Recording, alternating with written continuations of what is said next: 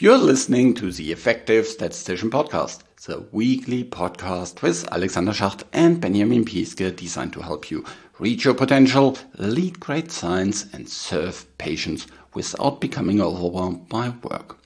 Today I'm talking with Gaëlle how to integrate external data into your clinical studies, from theory to application. External data, real-world evidence, and how you can combine that with clinical studies. What was kind of unthinkable in the past is now something that is more and more pushed forward. And there will be also topics all about these kind of things and similar kind of really great applications of statistical scientific theory and their applications at the conference, at the PSI conference, which happens in June in Gothenburg in Sweden. So if you have never been to a PSI conference, then this year really get to it. After 2 years not having a face-to-face conference, this will be really, really great. Not just from a content perspective, but also from a people perspective. I know that many people will travel there because they want to meet all the other great people. It's such a lovely crowd that meets there. You can talk to so many different people. Even, if you're an introvert like most of us, these people have the same problems, the same kind of challenges, and help each other in this outstanding way of sharing their ideas, sharing their experiences, and talking about it. And there's, more junior people, and there's more senior people, and all go together, and you can, talk to really outstanding people. So see you in Gothenburg in June. I'm pretty sure it will be amazing.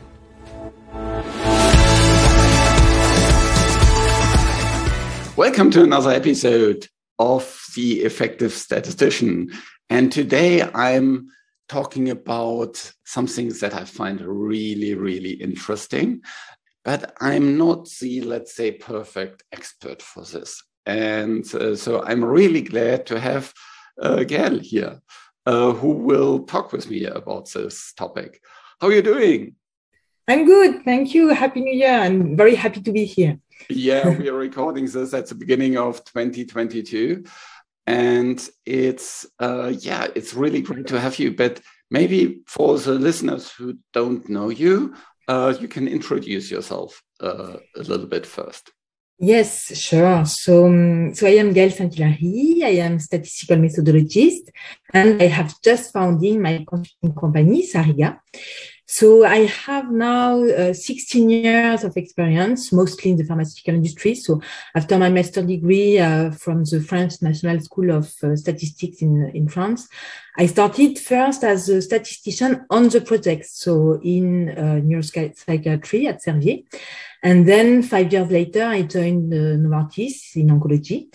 So I was working on the projects, but I've always had the opportunity to do quite a lot of statistical methodology, both at Servier and at Novartis. So to supervise student interns, to provide trainings, to participate in working groups, also at Novartis to collaborate with the methodology team there.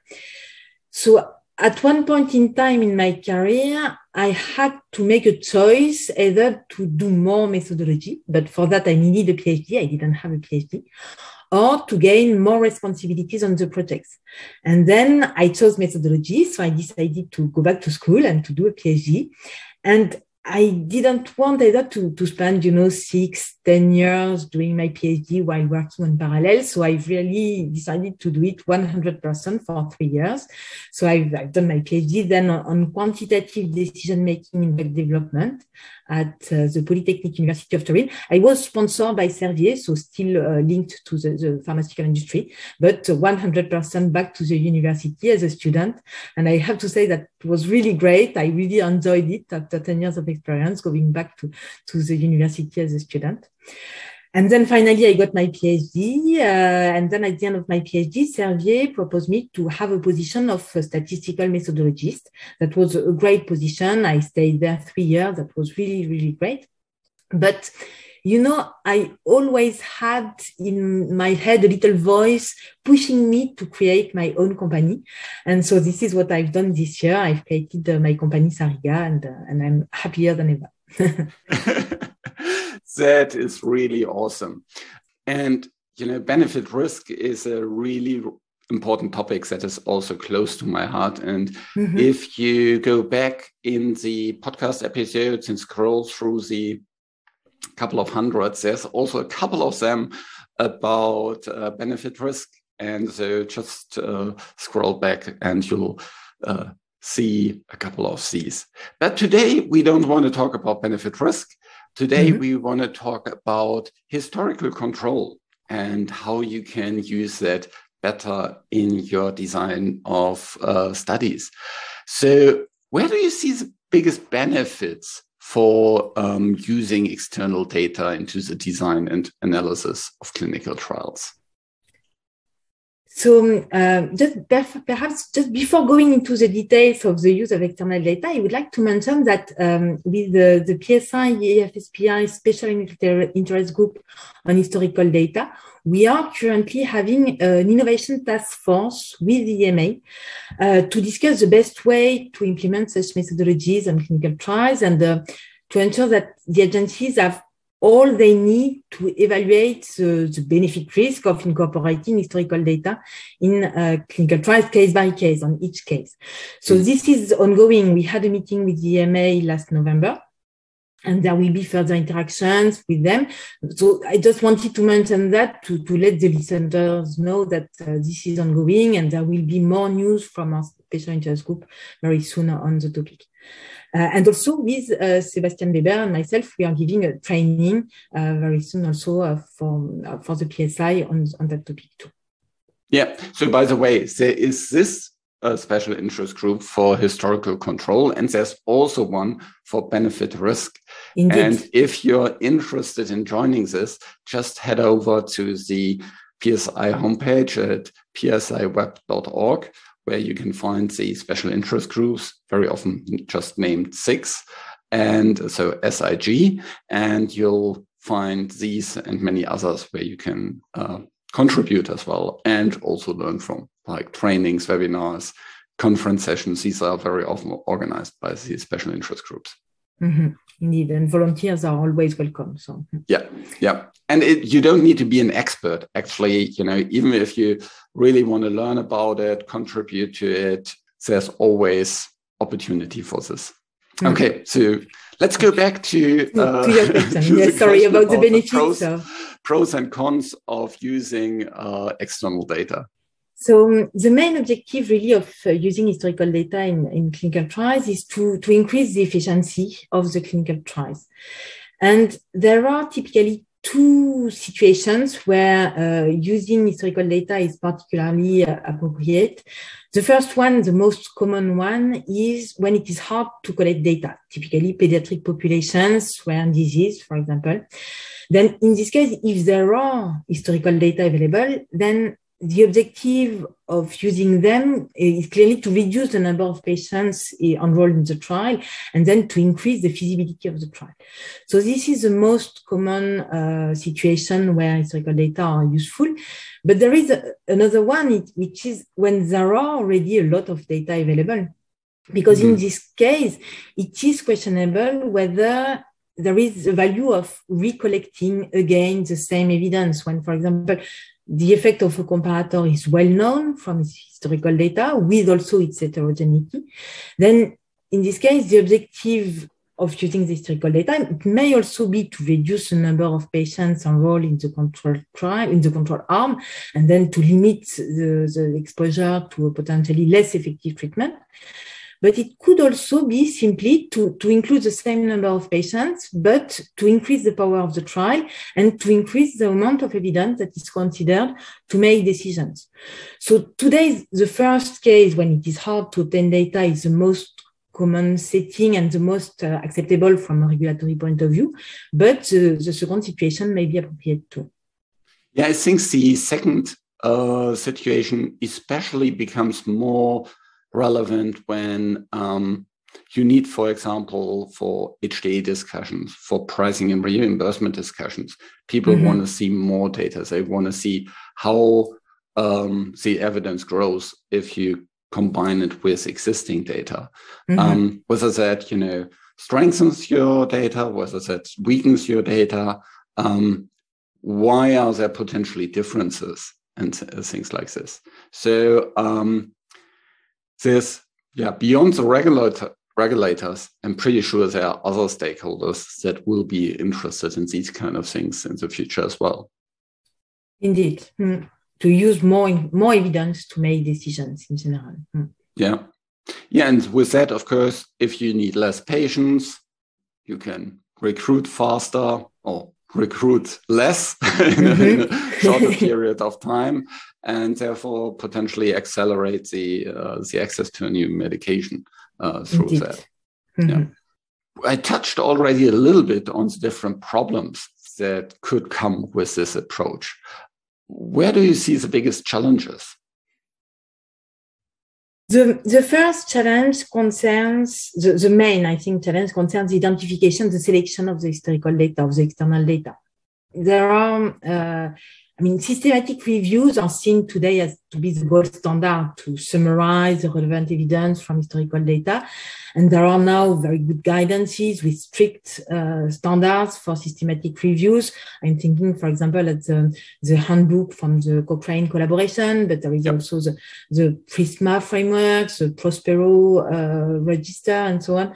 So there are good guidelines, but in any case, if it is for regulatory study, it is important to have an early discussion with the regulators to ensure that there is an alignment on using historical data and on which historical data could be used, on the selection, the scope of the systematic review, the inclusion, exclusion criteria of the studies, the quality assessment of the studies as well. So I would say this is probably the main challenge. And when we discussed that with the EMA, they highlighted that too also, that it is really the main challenge before actually incorporating the historical data to select the right data. Yeah. Is it primarily then based on published summary statistics, or is there also the opportunity, for example, to use patient level data? Both. I have more expertise in using summarized data, but it is also possible to use individual patient data from registries, for example. And the challenge is the same in this case. It is really to select the appropriate data, even either the appropriate studies or the appropriate patients from a registry that match appropriately with the current study. Yeah. And I think there is a general trend to make such data more available with data transparency, data sharing. There's much more going on in this regard, and so I think that in the future there's potentially more opportunity to use these patient level data, and then of course you can make it more similar to your study data by applying certain inclusion, exclusion criteria, using the actual data for better understanding, doing additional analysis, things like that. So let's talk a little bit about how you actually do this. So let's imagine you have your clinical trial, and you have control arms that's maybe smaller than the active arms, a new one. And you also have a control arm, many control arms from published literature. How do you combine these different data sets together? So there are different steps, I would say. The first step, if I talk about really the map prior and the dynamic borrowing approach with the map priors, then so this is an approach that was developed by Beat Neuwensvander and colleagues and from Novartis. And then the first step is to derive the predictive effects in the current study from the external studies. So when the external studies are available and they are carefully selected, the principle is to perform a random effect meta-analysis from the historical studies that accounts for the between trial variability. And then we focus on the predictive effect, so the true effect that is expected in the future study before it is conducted. And then the distribution of this predictive effect serves as prior for the future study. It is an informative prior, so it is a meta-analytic predictive prior. And that's why it is a Bayesian design, because the information from the external data is used as a prior for the parameters of the actual study. So that is the derivation of the map prior. And then just a question on that. If you talk about treatment effect, then that is kind of the baseline to endpoint effect, for example, or the rates of patients that get cured or don't die or whatever. Yeah, it could be. It is your primary endpoint usually. So it could be. It really depends on the context on the study. It could be also just the effect of the control arm, so for one treatment, for example, or you could also borrow on the treatment difference if you have information on the treatment difference. This is perhaps more controversial, but that's also possible. So in some sense, you borrow whatever you need and whatever you want to borrow on. So it really depends on the context and the study. Okay. So it could be within treatment, but it could also be on the difference. The treatment.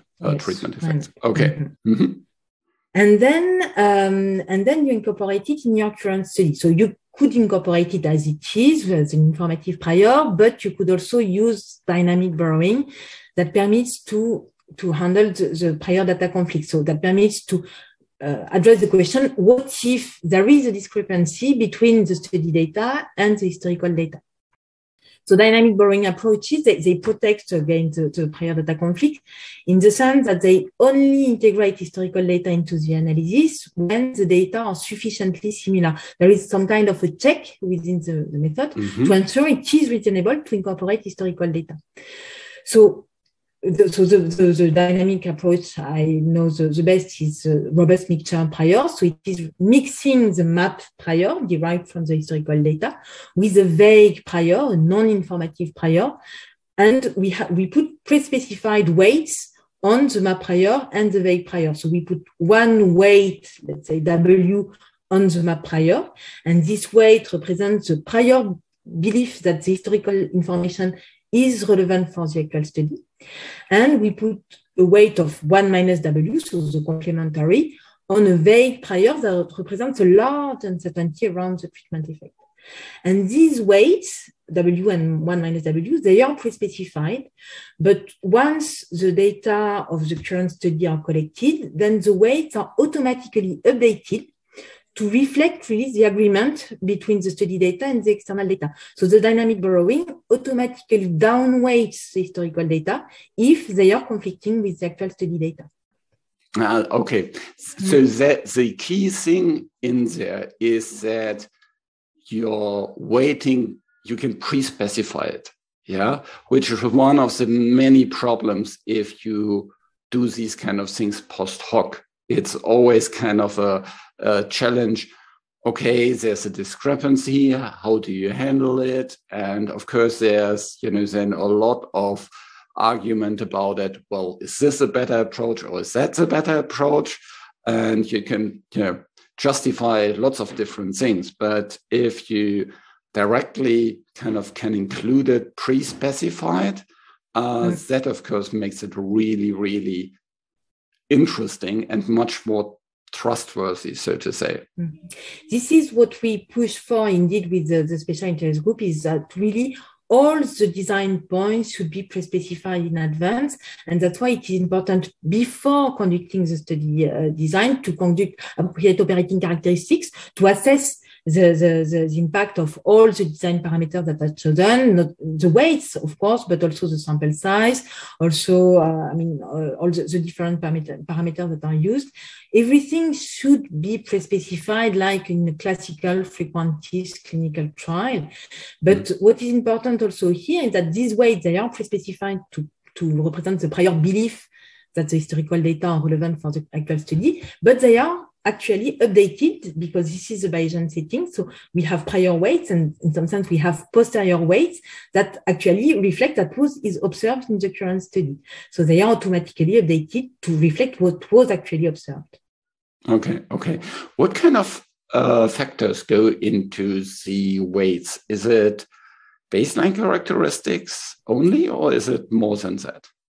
No, it is more, I would say they should be chosen with the scientific rationale, so with the discussion with the clinicians to really try to quantify their prior beliefs that the historical data are relevant. If they are some skeptical, the weight could be quite low, like 50, 60%, usually not less than 50%, otherwise there is no interest of using historical data. But it could be low, like 50, 60% if the clinical teams are really skeptical about the relevance of the historical data. And it could be quite high until 90% if we really think that the historical evidence is relevant for the study. So that's the first step. But then after that, it is important still to try different values in the operating characteristics to assess the impact. So to imagine what kind of data could be collected and to see what is impact on the final conclusion, to be sure that the results will be robust anyway to this prior weight. And if this is a regulatory study, these choices and these scientific and technical rationales, I would say, should be discussed with the health authorities as well. Yeah, because then you can assess of kind of what could be best, worst case scenarios if you run your study, because, well, we know within clinical trials, lots of different things can happen. Even a pandemic in the middle of the study. So sure. That's very good. In terms of improving sample size, how does that work? How do you kind of update the sample size calculations then? So first, anyway, using external data permits, if it is possible, then to reduce the actual sample size of the study, to recruit less patients, to increase the feasibility of the trials. Because in some sense, there is some kind of replacement. We replace an actual patient by historical patients. But there is not a one-to-one replacement of an actual patient by an historical patient. It actually depends on two things. It depends on the heterogeneity of the treatment effect in the historical studies, and it depends on the weight we put on the robust component, so the vague component in the mixture priors. And so the amount of information that is contained in the prior, it is represented by the prior effective sample size. So the quantity of information introduced in the prior, but expressed in terms of number of patients. But then this prior effective sample size, it is always lower than the number of patients in the historical data. And the effective sample size decreases with the between trial heterogeneity. Yep. So if the between trial heterogeneity increases, the ESS decreases because the amount of historical information contained in the map prior is lower, so we have more heterogeneity. And the effective sample size also decreases with increasing weight on the vague component in the robust mixture prior. It's really for the same reason. The more uncertainty we have in the prior, the less information it contains, and then the lower the effective sample size. Would you have a guidance, kind of a rule of thumb that, you need to have at least, decrease the sample size by 10% or 20% so that it makes sense to have all these kind of different considerations? Because I would guess that if you can save just maybe 2 or 3 or 5% of the overall sample size, maybe it's not really worth the effort with all the, additional consultations, the additional, analysis you need to do, all the other things. I think it's not the only consideration I would consider actually. There is the effective sample size, but you could also have a little gain in sample size, but compensate with the gain in power. You could also have, one of the challenges we haven't talked about is that there is a potential increase of the type 1 error with dynamic borrowing, with using historical data. But there is also a possible gain in type 1 error. I mean, it's compared to a frequency design where the type 1 error is fixed. Here, the type 1 error really depends on the agreement between the historical data and the study data. And then there are, I would say, three things mainly to consider: the effective sample size, indeed, the power, and the type 1 error. And then you can choose the scenario, then the weight and the historical data that permits to have a good compromise between the sample size, the power, and the type 1 error increase and decrease, potentially increase and potential decrease. Okay, yeah, that's very good. Okay, so when we have done the final analysis, how do we best make decisions based on that? So it is a clinical study. It is a design for clinical study. So I would say the decision is the same as with the frequencies design globally. The decision criterion should be pre-specified as well. It should be part of the design, actually.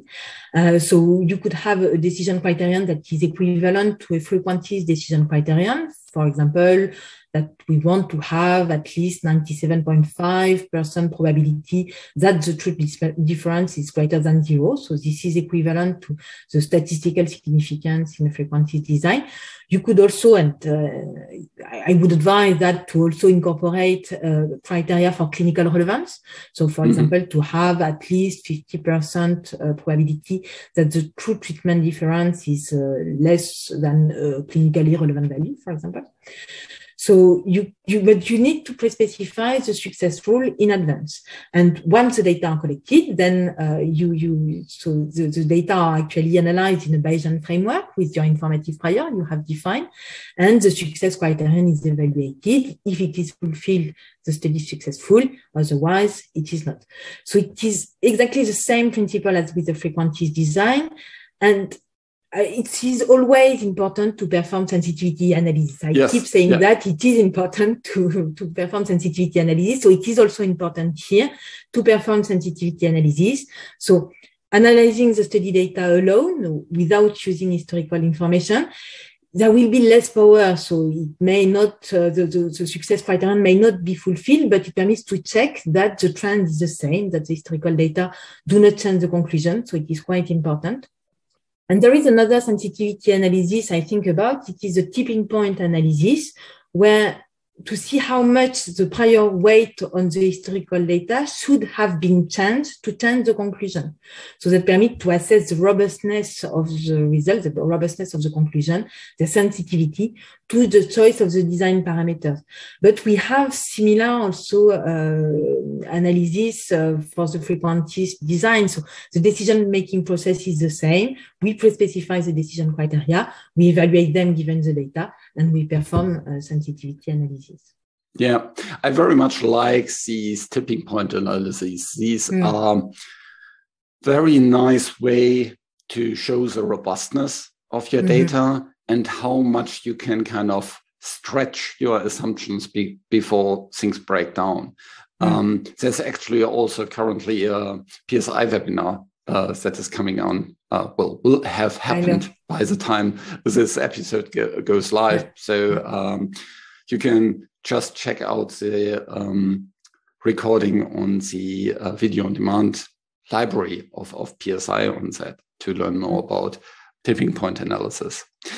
Yeah, that is very good. Also, if you have then these decision criteria, of course, you can do all kind of different simulations to better assess the characteristics of your study design and optimize for all kind of different features. Yeah, so that is really good. Now, practically speaking, now I have this really, really nice theory, but I guess there's no standard SaaS procedure to implement it, is it? So I think that the best way to implement these approaches, I'm talking really about the dynamic borrowing approaches with the map prior, is to use the R package or best. That was recently published, by the way. So it is online for a long time. It is available for a long time, but the publication associated to the package was published end of last year. It was developed by Sebastian Weber, also from Novartis. Mm-hmm. And so this R package is really easy to use, very complete, with a lot of examples, very complete documentation. So I highly recommend it. And the training we are giving for the PSI also present extensively how to use our package our best. Yeah, so check out the homepage of this episode where we will provide links to all these different things that we talked about, the PSI training, the R packages, the references to the literature, and of course also to Gaëlle's new company that she just founded. So you're welcome. That's really, really good. So overall, we talked about the pros and cons of using historical data or any external data in the design and analysis of your clinical trials, and that it's especially useful in rare diseases or in situations where it's really difficult to recruit patients, like in pediatric settings, and discussed, the different steps there with the meta-analytic approach, the dynamic borrowing, how that works with the effective sample size, and these kind of things to basically come up to that it's rather straightforward to implement it using R, which is really, really nice. I see it kind of all the time that there's new R package for this nice approach and another new R package for another approach. And that makes it so easy to use it and also so transparent what is actually going on, which is absolutely brilliant. And I love that our industry is moving that way, because it closes a lot of gaps between academia and the industry. Indeed. For those people that want to use this approach, what will be kind of key points they should think about before stepping into this?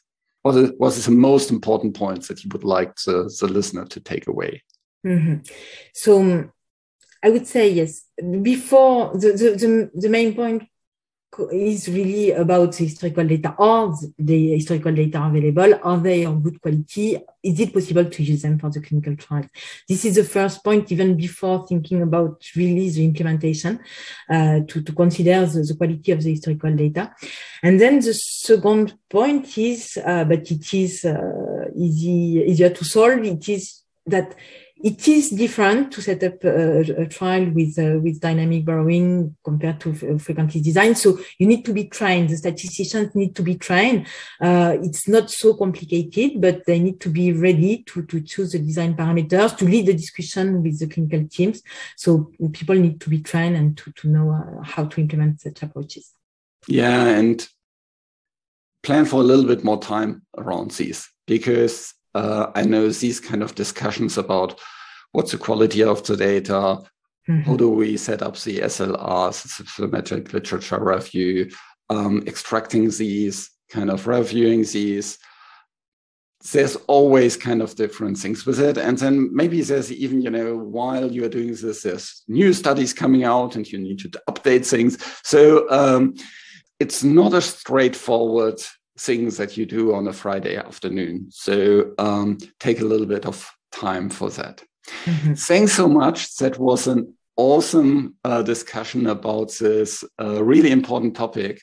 And I think that especially for the many, many rare diseases that we have, this will be so much helpful to provide the evidence that we need for all the different stakeholders to make good decisions. So thanks a lot for that. And especially all the best with your new company. I hope it flourishes and that you can't help yourself for getting clients. Thank you very much, Alexander. That was really nice. This show was created in association with PSI. Check out the PSI homepage at psiweb.org to learn more about the conference. Thanks to Rain, who helps with the show in the background, and thank you for listening. Reach your potential, lead great science, and serve patients. Just be an effective statistician. you.